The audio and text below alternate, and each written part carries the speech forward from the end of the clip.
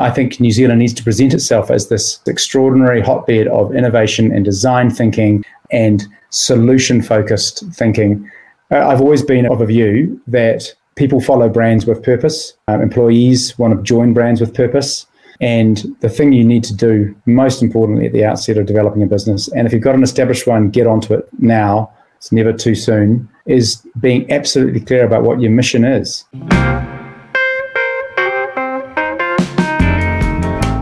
Welcome to This Climate Business, the podcast about turning the climate crisis into an opportunity. I'm Vincent Heringer.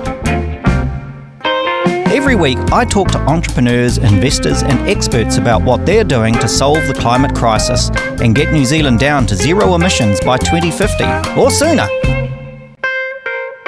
This Climate Business is brought to you by Podcasts New Zealand. Richard Shirtcliffe is a New Zealand entrepreneur who's led some of New Zealand's most loved brands to international success. Tuatara, the craft beer sensation from Paraparaumu, and Coffee Supreme, which now has outlets across Australia and in Japan, are just two. But it's his latest project that has him diving deep into sustainability. Noho, spelled N-O-H-O, is the Māori word for sit or dwell, and is the name for a new furniture company making dining chairs out of recycled fishing nets and carpets. The chairs are just the first in a line of products that Richard says are rethinking what well-being means for home and for the planet. Now based in the chilly burbs of Boulder, Colorado, Richard is leading the charge to take Noho to the world. Richard, thanks for joining us on This Climate Business. Oh, it's a pleasure to be here, Vincent. Thank you for inviting me. I'm not sure that I'm worthy. Well, we'll see. We'll put you through the test. So your story really, for Noho, really begins with this holiday in Bali, which you told me about. Tell us about that experience. Well, yes, that's where the Noho story for me starts. The story for the business starts a few years before that. But since you asked me about my personal part, my personal epiphany, I'll start there. Early 2018. I just finished up in my role at Coffee Supreme, and with all of the travel that went on there, I was a little bit burnt out. So my wife Sarah and I decided we would take our children off on a little what we call a sabbatical. It's just a holiday, really. But we went off to live in Indonesia for a few months. Sounds much fancier when you say it as a sabbatical, isn't it? Doesn't it? It sounds more earned somehow. And we're keen kite surfers, so we determined we were going to teach the kids to surf. And day two, we were teaching the kids to surf, had instructors and all that kind of stuff, but we couldn't believe the volume of plastic that was washing around the kids as they surfed. And it was this real juxtaposition, this incredibly magical family moment, and this diabolical environmental realization. So we spent the rest of the time while we were there, Sarah and I, debating how you'd go about addressing this thing. And clearly the plastics issue is a subset of the overall climate change issue, which is the greatest existential crisis we've ever faced. But it's a very winnable battle, we felt. And it was going to take a complex matrix of approaches to deal with it, from stopping plastic going into the ocean, which takes regulation and what have you, to finding ways to incent the removal of it from the environment, from the ocean, which in our view required, finding value in the trash. So when I go back to New Zealand, I got talking to old friend and sparring partner, Richard Cutfield, who's a very well-known New Zealand director. He's a director at Formway.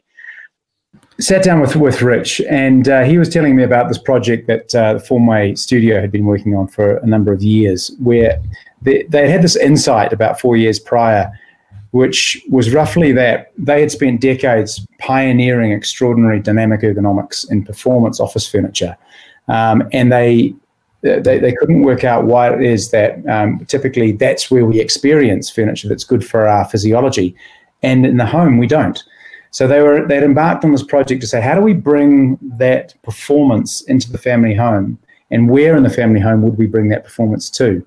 And they concluded that the way we live our modern lives is very changed these days, that the hub of the home, the dining table, which used to be just where we ate, is now where we do everything. And increasingly, we've seen that over the last few months. It's where we really do everything as a whānau. You know, we eat, we socialise, we discuss, we laugh, kids do craft, and we work from home. And so all of those activities demand different postures, and different postures demands furniture that's not just supports those postures, but actually encourages movement, which is good for our physiology. And your point was there was much more investment in ergonomics of office furniture than there was in home furniture. All of the investment really in ergonomics was in the office and not in the home. That was the key insight, I think. So I was really wowed by that, and through a progression of meetings, we decided that this was more than just a product that needed to be taken to market with a go-to-market strategy. This was a whole seam of thinking which deserved a brand wrapped around it. And I think there's a lot of that in New Zealand. You know, there is a lot of great design thinking in New Zealand, and it's a superpower for us in the world, wrapping great design thinking, leading to great solutions, and wrapping great storytelling around it. And that's a real superpower when you're taking it to the world. We'll come back to some of that, but tell us about this link now between, you had this epiphany about plastics in the ocean, and you're talking to a furniture guy. I don't get the connection.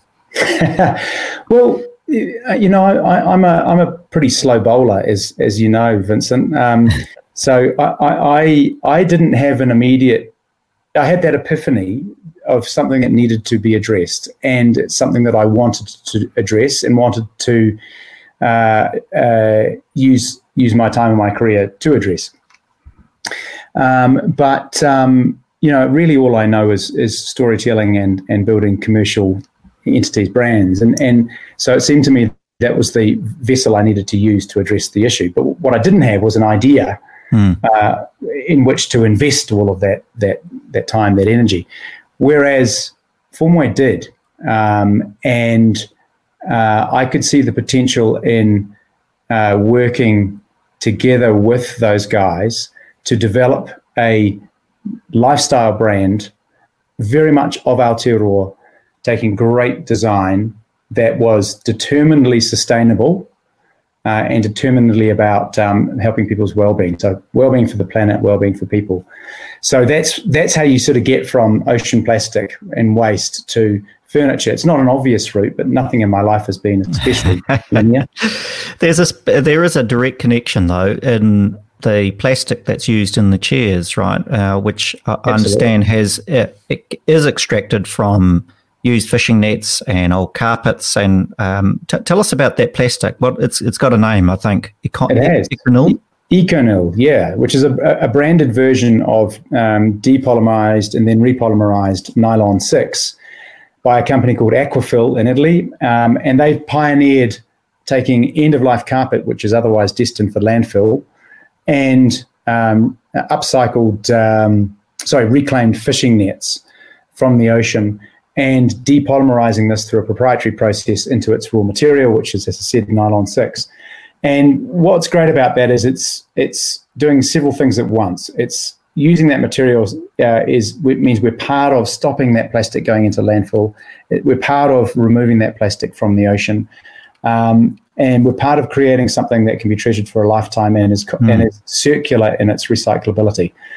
But also it's quality assured. There's a lot of plastic washing around the world, both in the ocean and in factories, and it's very hard often to be sure of its trace, to be sure that it's actually, when they say it's recycled, that it's upcycled, that it's reclaimed, that it truly is. Whereas with these guys, we were certain of that, and so that's why we selected them as our raw material supplier. That's amazing. So there is actually a chain of custody system for recycled products to be sure that you're actually recycling, you know, in this case, fishing nets. Yeah, well, through them there is, yes. They know that's part of their pioneering thinking. And you know, I personally witnessed us in businesses over the years falling prey to offshore factories telling us that the material is one thing and it turns out sometime later that was not the case. So, you know, I think, you know, there's a lot of trust globally in who New Zealand is and what New Zealanders represent. So I think that if you can honour that by ensuring that the material you use is quality assured down to its source, but make in New Zealand, then you are really truly you have the best of both worlds. Yeah, that's great. So you have this kind of core idea that you're reframing the experience of furniture at home. You've got this incredible material, this nylon 6 that you want to work with. What happens next? How does that then get turned into the Move chair? Every time I see Move, it's got TM on it. It's one of those annoying sort of trademark things. Yeah. Anyway, it's called the Move chair. Tell us about the journey then to create that chair. Well, that's a question that is better addressed to the lead designers on the product. Well, unfortunately, we've got you, Rich. So, you're stuck with me, and I'm sorry. I'm sorry for that, and for your listeners. But so Kent Parker and Paul Wilkinson are the co-CEOs of Formway Studio and Formway Design, and also the lead designers on this product. And having identified, that we could actually use this material called EcoNil, their development process, which had been going for several years, as I said, swapped from using the material that they were using and swapped into EcoNil, and then went through a huge process of developing the product up. But that process was not simple. They did an extraordinary job in having to develop an entirely new tool, which we had to get made in China. It was 17 ton of tool, which is the maximum you're permitted to put in a container to ship it to New Zealand. And then they installed it in a factory in the Hutt, just out of Wellington.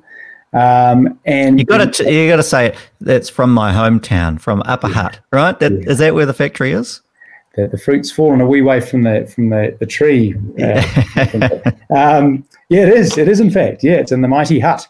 Right. Which is fantastic really for us, because the design studio is in Seaview, so it's close by, which means you can keep an eye on what's going on. And so look, the designers and the design and the engineering teams have done an extraordinary job in taking this fledgling idea and testing it to within an inch of its life, and finding this great material which is recycled, and making this extraordinarily beautiful product which has all this amazing functionality under the hood. Can you do your best to explain it to our audio listeners? There will be pictures on the website, obviously, but tell us about this chair. What does it look like? What does it feel like to sit on?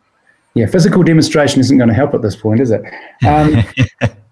Yeah, look, the best way to describe it is imagine all of the functionality of an office chair: the rock, the flex, the side-to-side flex, the rear flex, the forward flex, and imagine all of that without the knobs and switches that you frequently find on an office chair, all baked into a chair that looks beautiful and is reminiscent of mid-century furniture, so mid-century modern, along with some extraordinary tech in the seat cradle. So the seat cradle is made from a patented design, which is an auxetic pattern. For those who've never come across that phrase, and I hadn't before meeting these guys, it's a pattern that defies the laws of physics, in my view. It flexes in all dimensions at once when someone sits in it, which means in effect that this chair, whilst being beautiful and rocking and flexing, is also compliant to any physique that sits upon it. That's amazing. So have you tried to break it? Have I? Yeah. Presumably in the factory you have machines and large people that try to break things.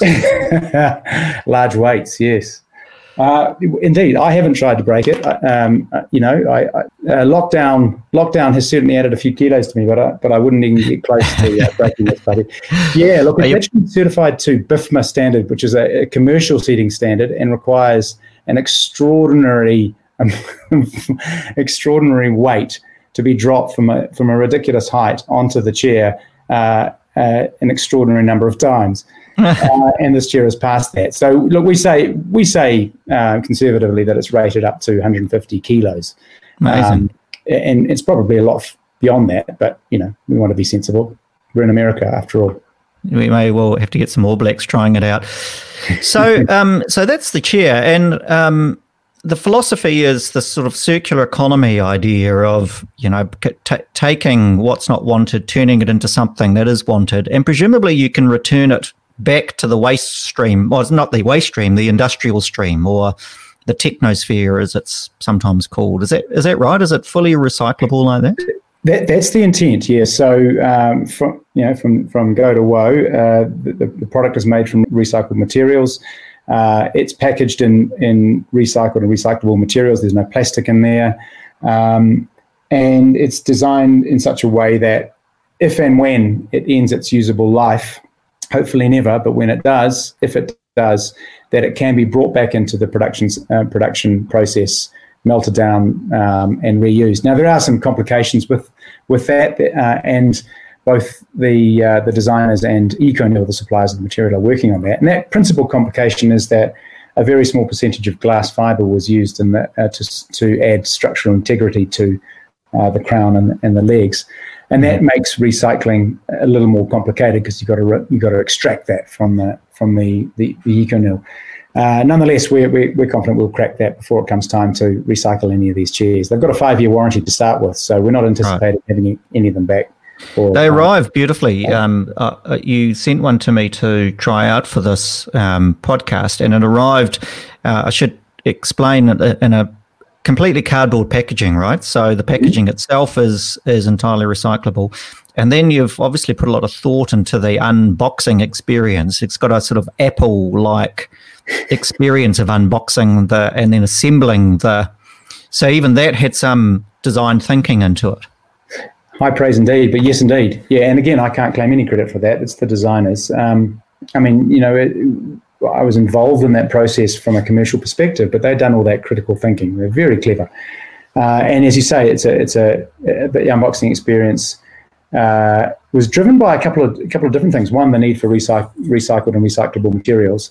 Two, the need to reduce space as much as we possibly could in order that you're not using energy and space when you're shipping these things. And so we colloquially call it an L box because it is shaped like an L. And really, all you've got to do when you unfold the box, as you discovered, is click the 4 legs on, and you're away laughing.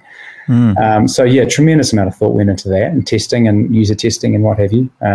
As with everything that Formway does. It is delightful actually, and encourage people to give it a go. What about the United States? Why are you there? What's going on with that? Do you know, I just got asked that question a little earlier today. The simple answer is that when you think about setting up a direct-to-consumer e-commerce business, and I think more New Zealand businesses need to think about that because it's a very effective way of getting New Zealand products into a market without massive margin erosion along the way. Do you mean compared to, say, a license model where you have a distributor-based? Correct, yeah, right. Which I've experienced many times over the years. At least with direct-to-consumer, you control everything. You control the messaging, the delivery, the customer experience, which is so crucial. And it means that you can deliver fantastically functional product into the hands of consumers at an accessible price point. But why the US? Well, really, if you're really going to give it a whirl in e-commerce, then the 2 biggest markets in the world are the US and China. And sadly, embarrassingly, I don't speak Mandarin. So really it was a choice of one. That was the States. The choice to base ourselves here, at the front end of the business anyway, was really about the face-to-face advantage that we think we get as New Zealanders when we're in a market like the States, telling powerful stories, authentic stories directly to Americans. And again, I referenced the point I made earlier in this conversation. There is a lot of power in that. We've got a very authentic, very powerful story, both emotionally and rationally. And we think that telling that face-to-face up here is really powerful. Now, sadly, coronavirus has had a bit to say about my ability to tell that story face-to-face. But, the wonders of Zoom have come to the rescue. I mean, there's kind of an irony in that you could have done Zoom from New Zealand. Presumably, you didn't anticipate COVID. The plans were made. When did you go there? And you've taken your family there. And tell us what it's like being there, particularly at the moment with also all these protests and riots and the disturbances around the Black Lives Matter protests. Yeah, look, it's there's so much to that question. We came up here in August last year, so we've been here not quite a year, but we didn't launch the business until April. So there's been a bit of work up here just getting to this point. sadly, we launched in the middle of the pandemic, which, I think I said to you earlier, of course, when you're looking to set up a business, then, what you really want to shoot for is pestilence and vermin and pandemic and, riots and thunder and lightning. No, it's certainly had its challenges. Look, I think the tragic thing right now is that what we're seeing right now in America is, it's America on fire. It's sort of this reverse bonfire of the vanities. But it's not something that's just started with George Floyd. This is something that has been bubbling up for hundreds of years over here. And I think truly what you're seeing is an extraordinary failure of leadership in the White House, where an individual thinks about himself and thinks that the best way to distract attention from his own political and governmental failings, leadership failings, is to fan the flames, is to open a Pandora's box of hatred, which has been there, as we know, for hundreds of years in America, and it's given it breath. And there couldn't be anything more tragic about that, other than the reality of what that is now delivering to America. What you have to hope is that that voice of peace and calm and reason will win out, that the electorate will speak on November the 3rd, and that will deliver better leadership. But what we're looking at is something that's going to require a generation or two to truly address. You've experiencing protests in Boulder, and what's the experience for you on the ground there with family and friends? Yeah, we're pretty lucky where we are. Boulder's a pretty small town. It's a progressive town, so people who want to protest here are really protesting to the preaching to the choir. So most of the protests in Colorado are really happening in Denver, where it truly is on fire. So we're a bit sheltered, isolated from all of that just at the moment. But we've taken the view that it's really important for our kids to see what's going on and understand why, and understand what this means for America and for them. So, we've been watching a lot of news, which we typically don't do with the kids. Typically, they're a bit young. You don't necessarily want to show them how venal the world can be. But, in this instance, I think it's a powerful learning. What is the experience or knowledge of Aotearoa New Zealand in the communities you operate in? Is there any awareness of who we are? Are we on the map? It's been interesting. I've been coming to the States off and on for 20 odd years with various businesses, not to live, but to do business. And I can remember back in 2006 with Phil and Ted's pitching up at a shop in Los Angeles and demonstrating a pram. And Phil and Ted's are the baby buggy. That's right. Makers, that's right. And the woman in the shop said, "Oh my God, I love your accent. I've always wanted to go to New Zealand. I studied architecture, and I've always wanted to see the Sydney Opera House." And at the time, I remember thinking, I'm just going to let that one slip because, I want to make a sale here. And you cut forward to now, and actually, New Zealand is really on the map coastally in America. So, the east and the west coasts are very, very aware of New Zealand for a whole bunch of interesting reasons. Right now, it's because of our leadership. Jacinda Ardern has done extraordinary things for brand New Zealand, and extraordinary things for New Zealanders by virtue of her leadership. So that's very, very big news over here. Every single day, another story breaks in the Washington Post or the New York Times or CNN about what's happening in New Zealand and why it's been great, and about Jacinda. We're on the map. We're on the map for other things, like Flight of the Conchords did great things for us up here as well, and Lord of the Rings. And people are very aware in the markets in which we're typically selling, and that's really the coastal progressive thinking markets. In the middle of America, I think it's a different story. You typically have to answer the question of where New Zealand is in the world a bit more often. Yeah.